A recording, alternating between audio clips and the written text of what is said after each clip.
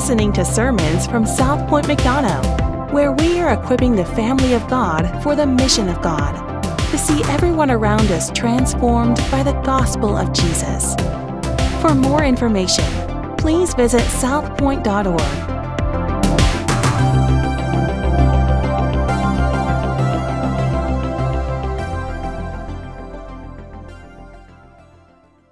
So Isaiah chapter 35, I really wrestled as we walked through this Advent season, peace, love, joy, hope. We talked about love last week. Pastor Mark was in 1 John and preached an incredible message about love. And as I was assigned the topic of joy, I really wrestled with what to preach. And it's not because I don't necessarily have joy or because I don't feel joy this morning or even in this season. But really, I found it difficult to preach this message because I think it's something that many of us have heard. Like we've all heard the message or the sermon on joy, that joy is different from happiness. See, you've heard the message, right? Joy is something that is altogether from happiness. It's altogether different. Happiness is found in circumstances, and joy is something that kind of supersedes circumstances. It's something that you can have no matter what circumstance you go through. And while I do believe that's true, and I think that we're going to unpack a little bit about that this morning during our time together, I think, could be wrong, but I think that message feels a bit trite to us, especially in this Christmas season. Yes, we intellectually agree that that's true, that joy is something that the Christian can have. Joy is something that supersedes happiness. But if we're honest with one another, most of our days are filled with immense difficulties. We're just a struggling people. And on the road to joy, whatever that elusive concept is, wouldn't we just settle for a little bit of happiness? I probably some days I would just say, Lord, I'll take happiness. Forget the joy, whatever that is. I'll just take a bit of happiness. Anybody else identify, resonate with that? Joy sounds nice, but happiness would be just fine too. The people of God, the Israelites, here as Isaiah chapter 35 begins, are in one of the most darkest times, one of the most difficult times in all of their history, anything that they had experienced. I was sitting at lunch with a friend the other day, and he looked down at his cell phone and he said, "Oh man, good news. I just won the Powerball. All I have to do is text back with my address and social security number." And everybody just laughed, right? The news was too good to be true. Of course, he didn't win the Powerball. That would be nice, right, to win the Powerball? But it'd be too good to be true. That's how these 10 verses seem against the backdrop of all of Isaiah, against the backdrop of everything that the Israelites had experienced and what they were experiencing in their present circumstances. This morning, I want us to see, as the people of God, together from Isaiah chapter 35, that the plan of God for the people of God is everlasting joy. The plan of God for the people of God is everlasting joy. So here are 4 truths for the redeemed. 4 truths for the redeemed. The first is this, that joy is guaranteed for the redeemed. Now, Isaiah gives us this idea that joy is indeed guaranteed. This isn't a joke. It's not larger than life. In fact, Isaiah says that joy is life, that this is the thing that the people of God are to experience. And he says that it is certainly coming for the people of God. And so he begins with this metaphor, this really flowery bit of language as to what life is going to be like for the redeemed, for the ransom. And we're hit immediately with a desert that will be glad. Blossoming even, it says, like the crocus. Verse 2 says, it shall blossom abundantly and rejoice with joy and singing. Now, if we were to step back and look at Isaiah chapter 33, we would see that there was land that was mourning. The text says, and languishing. Lebanon was confounded and it was withering away. Sharon, a desert. Now it's the opposite here in Isaiah chapter 35.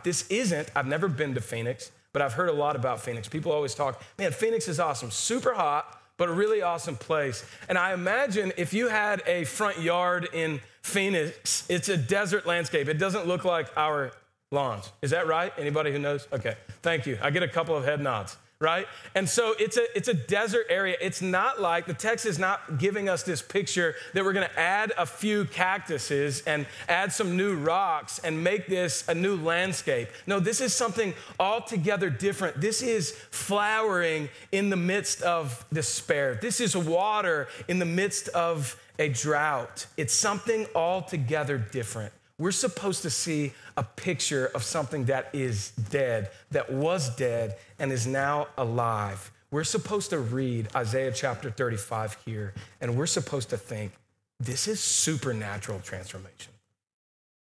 This is something altogether different.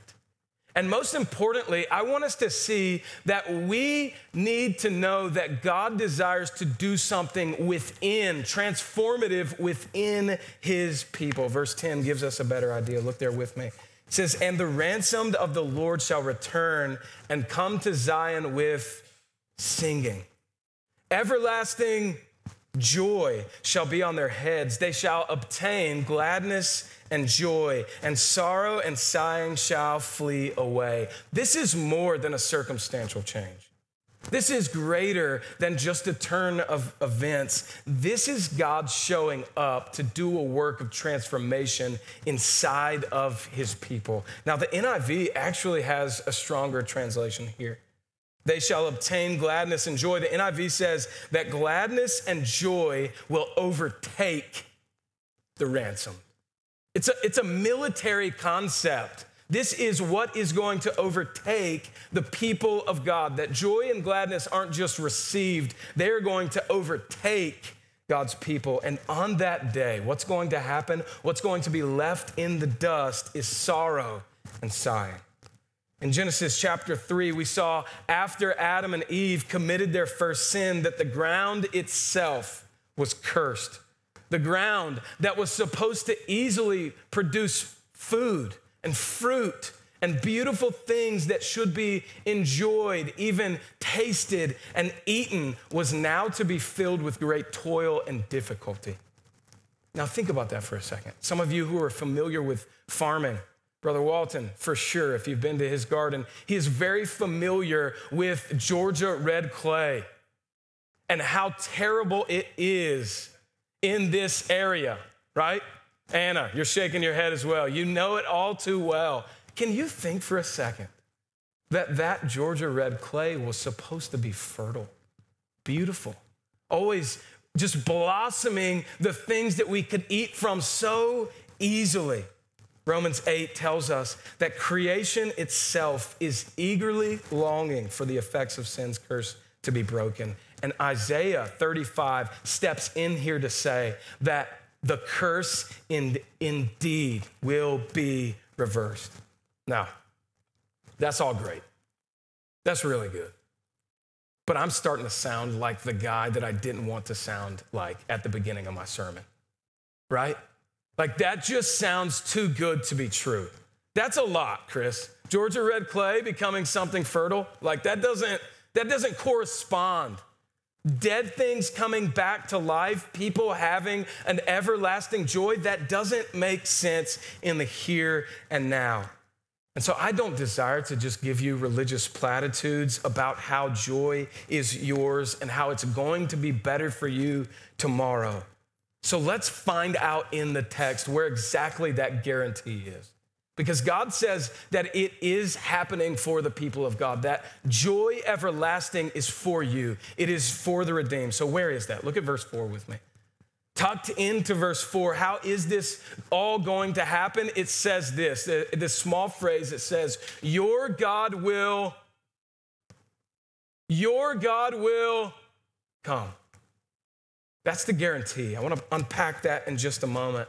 Russell Moore has this fantastic book called Adopted for Life. If you've never read it, it is a tremendous read. But he really opens up that book with a story about he and his wife's own adoption journey.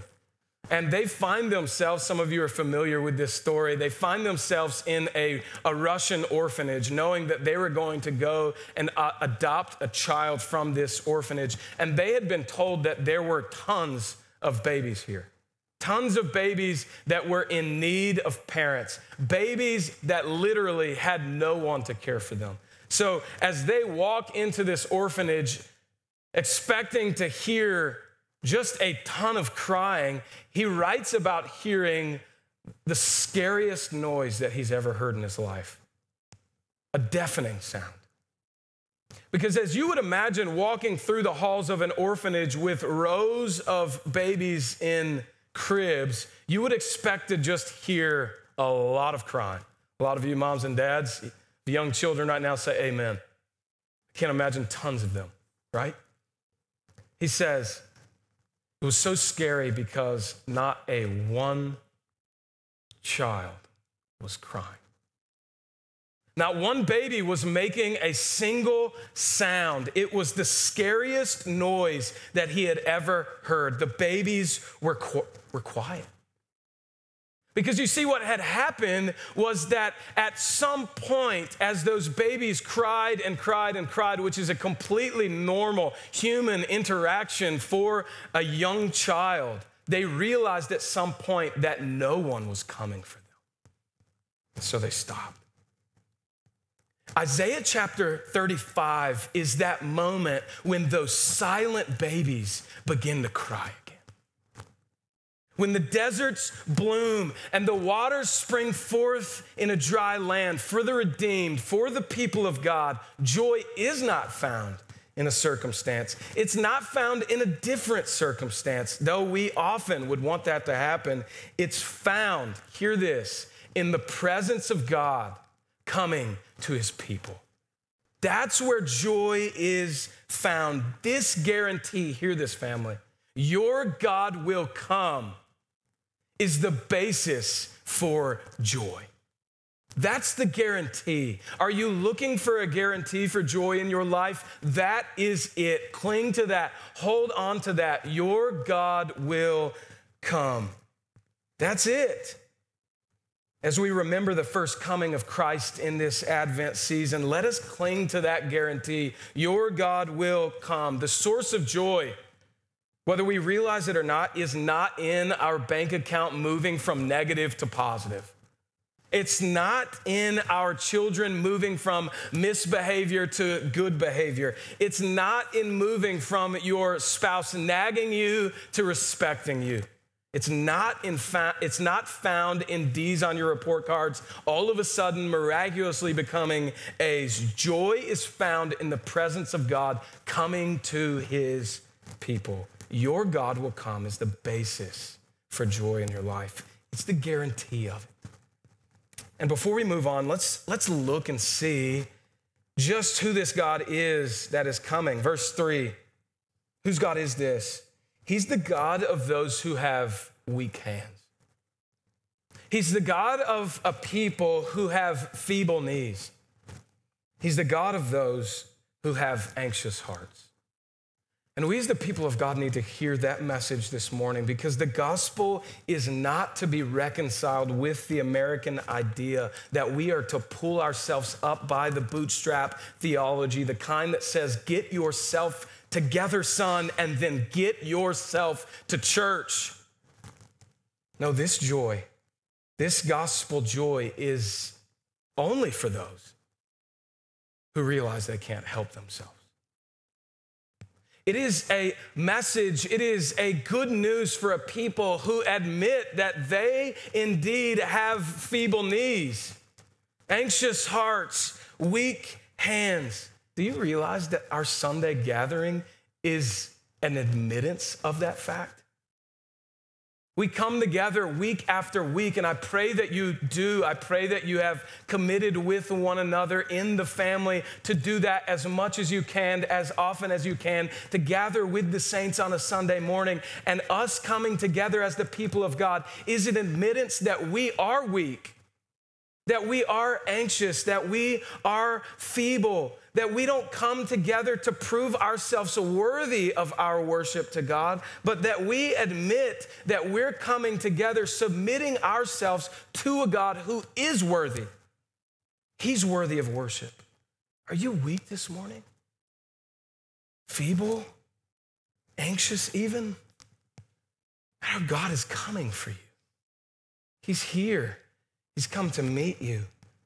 As we move on in verse 4, I want us to see that not only is joy guaranteed, but also it's made simple for the redeemed. Verse 4 gets a little tricky. Here we'll get into it, because as we keep reading, we find out just how this God is coming. I said the guarantee of our joy is that your God will come, but Isaiah goes further. Say to those who have an anxious heart, be strong, fear not. Behold, your God will come with vengeance, with the recompense of God. He will come and save you. And we have to stop for a second and ask, is this the same passage? After we just read about all of these flowery things, the desert coming to life, the crocus blooming, all of these beautiful things, and now our God is coming with vengeance? After the verses we just read, I was thinking, this is jest, but I'm thinking that God is coming with like Oreos and milk, my favorite nighttime dessert. Anybody Oreo and milk lovers? Bless you. Enough of you haven't found that joy, apparently. But I read that and I think to myself, man, this is happening. This is good stuff coming. God is bringing the good things that we want to life. And now it says that he's coming with vengeance and recompense. He's coming with retribution. Now, on one hand, I don't think that we mind talks of vengeance. In fact, over the next 2 years, if you're mildly involved in social media, Twitter, Facebook, whatever there are, the options are seemingly endless nowadays. If you're mildly on social media, you'll find out, and maybe, hopefully not, but maybe you're a part of this as well, that everyone is fine with vengeance. I hope they get what's coming to them. I hope that's what you get because you've done this. You voted for that man or woman. You did it. We're cool with vengeance, right? We're good. Even atheists may admit, I'm sorry to misrepresent you if you come this morning and you would identify as an atheist, but I really am convinced that almost everyone at the end of the day would be fine with some higher power to just deal with the bad people, right? We are good with vengeance. Most are cool with those people getting what's coming to them. You name it, whatever those people are, rapists, child molesters, murderers, they should pay. We're good with vengeance. It's the other part, retribution, that we don't like so much. And here's why. I would argue because retribution is about not what they have done, but what you have done. That God is not just coming for them in vengeance, but God is coming for me in retribution. And this is the part of the Christian story, if we're honest, that is really difficult to take in at times. Because God isn't just coming, this is what the Bible says, this isn't what Chris has come up with in my own mind. The Bible says that God is not just coming for the evil out there, but he's also coming for the evil here. And honestly, we're really good at pointing the other out. But God is coming because evil is also in here. And when God comes, he's going to expose every bit of it.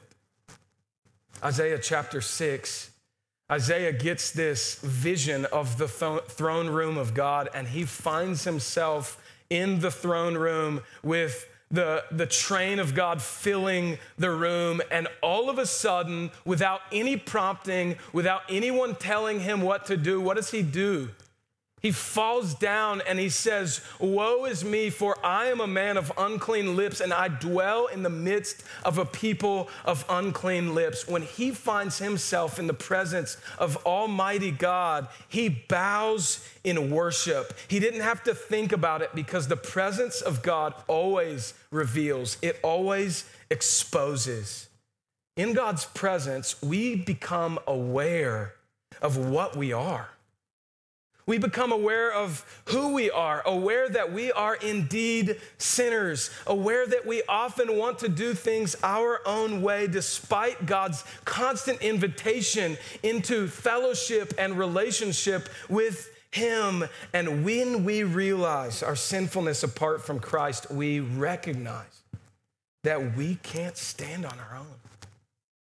And in fact, we realize and recognize that we are not just in need of the judgment and retribution of God, but that we deserve it. But here's why I said that joy is made simple for the redeemed, because it seems like we have a really big problem. Joy is guaranteed for the people of God. It is guaranteed for the redeemed, but God is also coming in judgment with vengeance and retribution, and we recognize that in our sinful state, the state that we are born from our mother's womb into, we have nothing to stand on. We're sinners. We've wanted to go our own way. We are fleeing from a relationship with a holy God. So the question becomes this: how can God possibly come and deal with the evil out there and with the evil in here without obliterating me? How can He do that? How can He guarantee that joy is mine forevermore? How can we possibly stand in His presence? That's how joy is made simple for the redeemed, and it's answered in the first advent, the person that is Christmas. So third, we see that joy is found in Jesus Christ for the redeemed. The Lord Jesus Christ, the way that God makes joy simple for the redeemed, knowing our desperate need for both grace and judgment, is through a baby being born in Bethlehem. That's how God does it. That's how He deals with the evil out there and the evil in here without completely obliterating me. While Isaiah's original audience was looking forward to this, we really have the unique spot in redemptive history of remembering this baby's advent, this baby's coming. Jesus is coming, and also knowing that He has indeed come. So for us as believers under the new covenant, we aren't stuck looking at just a save the date card on our refrigerator. That's gone. He's come. He's here. In Matthew chapter 1, the angel comes to Joseph in verse 20 and says, "Joseph, son of David, do not fear to take Mary as your wife, for that which is conceived in her is from the Holy Spirit. She will bear a son, and you shall call his name Jesus, for he will save his people from their sins." All this took place to fulfill what the Lord had spoken by the prophet. "Behold, the virgin shall conceive and bear a son, and they shall call his name Emmanuel," which means God with us. So this baby that is to be born has two names. What are those names?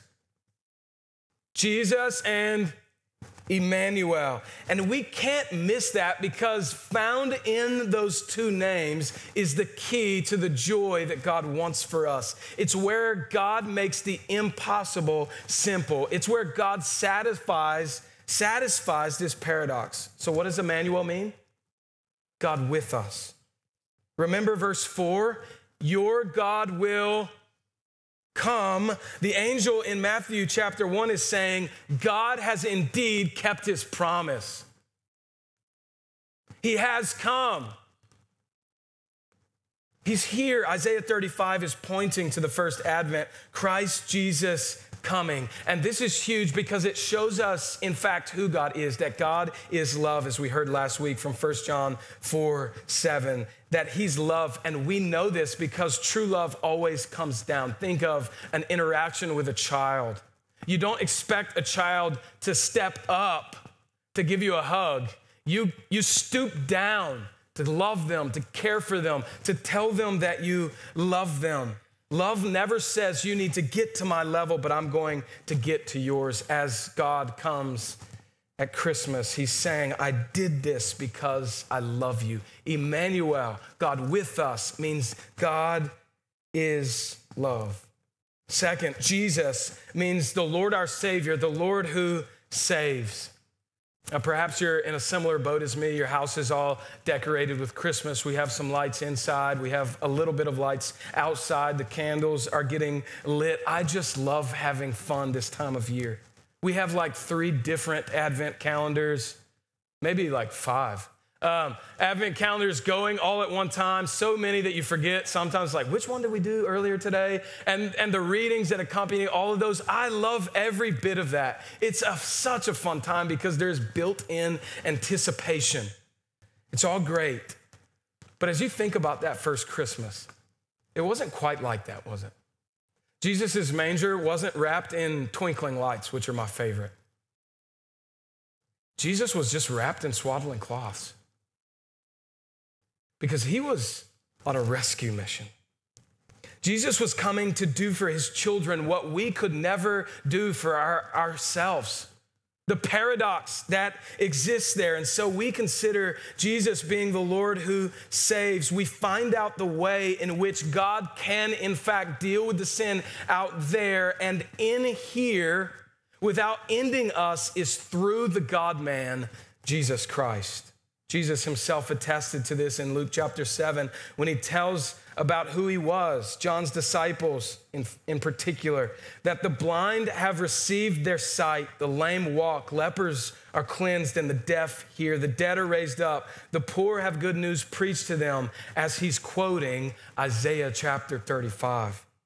Jesus says, essentially, I'm the key to everlasting joy. It's me. I'm the one that you've been looking for. So I want us to consider for just a moment today joy in the context of Jesus saving us from our sins. Because I think when we think of sin, oftentimes we're only thinking in legal terms. And there's good there. The Bible often talks about sin in legal ways. But when Jesus is heading to the cross in Hebrews chapter 12, it tells us that for the joy that was set before him, he endured the cross, despising the shame, and is now seated at the right hand of the throne of God. That joy that was set before Jesus, do you think that that was only a legal act? No, it was relational. Jesus knows what kind of relationship that he has existed in for all time with the Trinity. He knows what kind of sinfulness is inside of here, what kind of sinfulness exists outside of there, and that is keeping us from that sort of relationship with him. And so as he heads to the cross, as painful, don't miss it, as his circumstances are, he finds joy knowing that that relationship is going to be restored. We are going to be able to be in relationship with him, and that we will get to be in relationship with him for all time. As Jesus heads to the cross, his joy comes knowing that this is all part of the plan. It's all part of the plan. Jesus must have thought, oh yes, I can do this for Chris. Oh, yes, I can do this for Diane. Oh, yes, I can do this for Frank. Oh, yes, I can do this for Elizabeth. Oh, yes, I can do this because this brings me great joy. Because I want him to know, I want her to know the kind of joy it brings me to be in relationship with the Father, with the Spirit. It's all part of the plan. So what does that mean for us? Finally, it means that joy is a journey for the redeemed. It means that there's a journey that God is inviting the people of God on, verse 8. And it's on a highway, a roadway, which is a very confusing people for those of us who live in Henry County or Metro Atlanta, right? Because we think highway and we think nightmare. We think filled with tons of traffic. We think I don't want to get anywhere near it, especially over the next couple of weeks. And so this is poor timing in one sense. But in another sense, this is why we have to do our work in the context of the Bible. For the ancient reader, they would have thought highway in the midst of the desert and thought, this is amazing. I'm going to be able to get from one place to another without any interference. I'm going to be able to get to this place with safety, with ease, super quickly. God had this plan for his people to be in relationship with him for all time before the world began. And I want you to hear this. God made a plan for it. It wasn't arbitrary that Jesus Christ came as a baby and he lived a perfect life and he died on the cross. God made a plan for that. And as Jesus finds himself going to the cross, he is filled with, remember again, in the midst of difficult circumstance, painful, he finds great joy because this is all part of the plan. Jesus knew on his way to the cross that it was part of that plan. And now we see that there is this highway. It's a part of the plan for the redeemed, and you can't miss it. Even fools in the kingdom, even the lowliest in this kingdom can't dodge it. And this highway is said to be one of holiness. Holiness, meaning being set apart for God, meaning that God says, you're mine. I don't care what anybody else says about you. You're mine. You're holy. You're one of my children. It's a relational term at its essence. And so the people of God are on a journey, and we're invited to follow this God on this highway with our entire selves, completely given to him, knowing that it is all part of the plan. And friend, would you know that there is absolutely nothing boring about following God and his plan? Ray Ortlund, in his conclusion of his commentary on this chapter in Isaiah, says that in following Christ, I love this, you are never at a dead end, but at a threshold. So we're not supposed to think when we hear news like this, we're not supposed to hear as we gather as God's people a sermon after sermon, okay, cool, what's next? But rather, there's an opportunity. We're at a threshold. The day is upon us. What is God up to? There's a highway, there's a road, there's a way forward. What could happen today again? What would happen? What would it look like having a life of expectancy? What if we, the people of God, lived in light of expectation? What would it look like as the redeemed to create an atmosphere of expectancy? The writer of Hebrews, again, quotes Isaiah chapter 35 in chapter 12 after explaining that discipline is good for the children of God. He says, therefore, lift your drooping hands and strengthen your weak knees and make straight paths for your feet so that what is lame may not be put out of joint, but rather be healed. It seems as if some of the plan of God that he planned for us is that we would be encouragers of one another, that we would help one another, each other press on in the faith that we've been given, share in the joy with others of being a child of God, recognizing together that no matter how difficult life is, that joy has indeed come. It's guaranteed. It's been made simple. It's found in Christ, and it is a journey that you've been invited on. A journey is part of the plan. Here's my challenge to you. When you think about joy, think plan. When you find yourself in hardship today, tomorrow, think plan. When you find yourself in difficulty or anxiety or weakness, think plan. This is a part of the plan. And the plan of God for the people of God is joy. About 5 years ago, when Dory and I started hoping to prepare for what we would hope would end in the adoption of our second child, man, we were just throwing money into our savings account. And it wasn't a lot, so throwing, that sounds like shovels of money. I'm a pastor at the church, but we were shoveling, that amount, whatever we could, into a savings account. And so at some point we hoped, man, we would achieve the desired goal. that we would have enough money whenever God, if he ever did present the opportunity for us to take part in another adoption, that we might be ready. And so we spent time doing that. Now, I'm a nostalgic at heart. I often send pictures to Michael just randomly. He's like, what is he doing? Why is he sending me this 6-year-old picture of him sitting in a chair at a staff meeting? You know, I just like looking through my pictures. So today at some point, I'm going to find myself looking through old pictures of what happened on this day.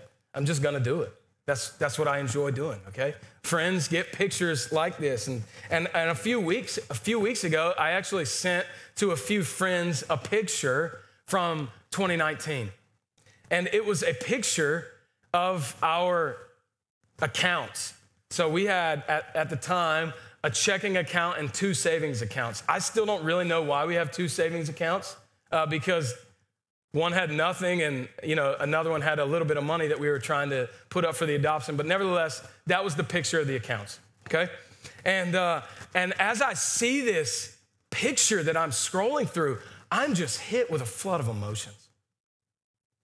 Because the picture showed that I had taken a screenshot of those accounts right after we were able to adopt Cyrus. And one of the savings accounts had $0 in it. The second account had $1.86 in it. And the checking account had $27.62. I don't say this in terms of lifting me up. I just tell you this by all of financial accounts. Cyrus's adoption cost us everything. And you know what? I just share this as a testimony to the faithfulness of God. Until I saw that picture a few weeks ago, I could not even remember that. I didn't remember that happened. I didn't remember that I found myself a day that we just had nothing. Because when the opportunity came for us to adopt our son with great joy, we just wrote a check. I didn't think about the upcoming pain. I didn't think about what might happen. You may say, that is incredibly stupid. Maybe it was, but we didn't think about that. With great joy, we wrote the check. I transferred the money out of that savings account into my checking account. We wrote the check, and I just thought, this is just a part of the plan. I wonder what the journey that the Lord has you on is like. I wonder if you would say, in the confines of the people of God today, where you are incredibly safe, my journey has been marked with tremendous joy. Would you say that?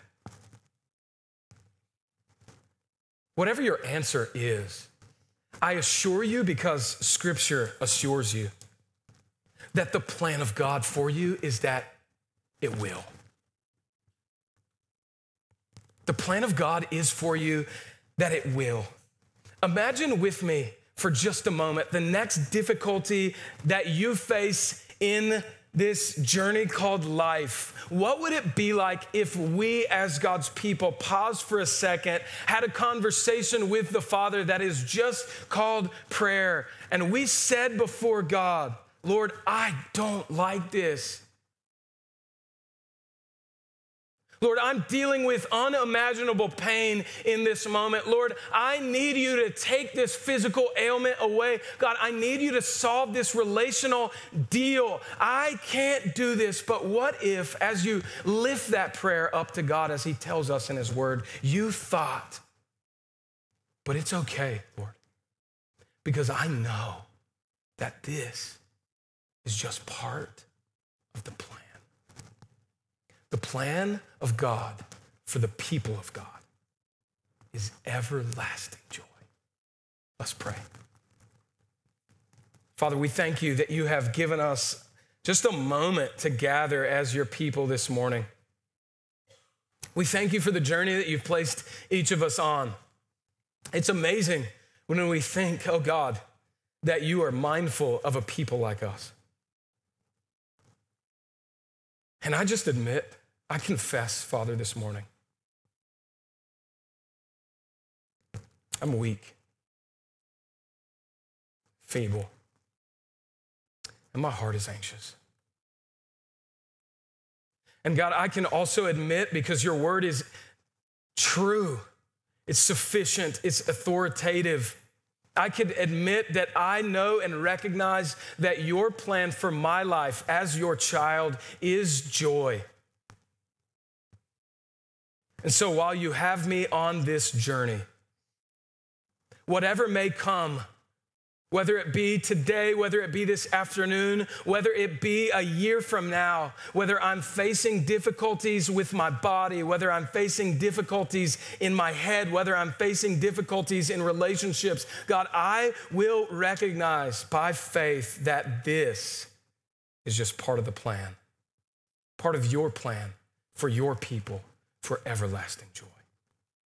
God, we testify today together that you sent your son, Christ Jesus, not arbitrarily, but that you had a plan for us to be redeemed, that a highway would be made so that sinners in deserving of your vengeance and retribution would not see it, that your son Christ would see it, and that we might be redeemed. Father, help us to live this life of joy. Help us to lock arms with our brothers and sisters and encouraging them along the path. And may we think by faith, this is just part of the plan. We love you. It's in Christ Jesus' name that we pray. Amen. Each week, at South Point, we participate in a simple meal called communion, a meal that Christ Jesus himself instituted. And so in just a moment, I'm going to invite you, those of you who are members in the body of Christ, those of you who have been given assurance by the blood of Christ that you're one of his, to come and participate in this meal.